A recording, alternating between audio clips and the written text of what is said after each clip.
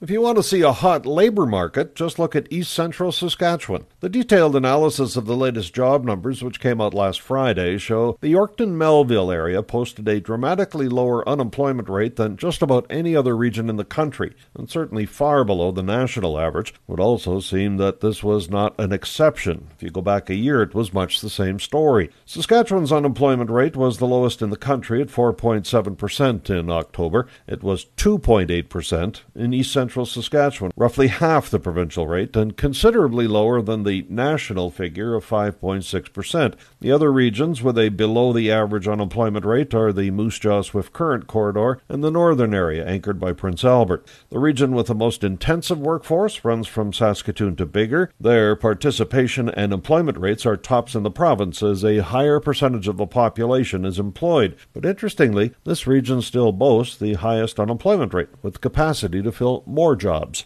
I'm Paul Martin.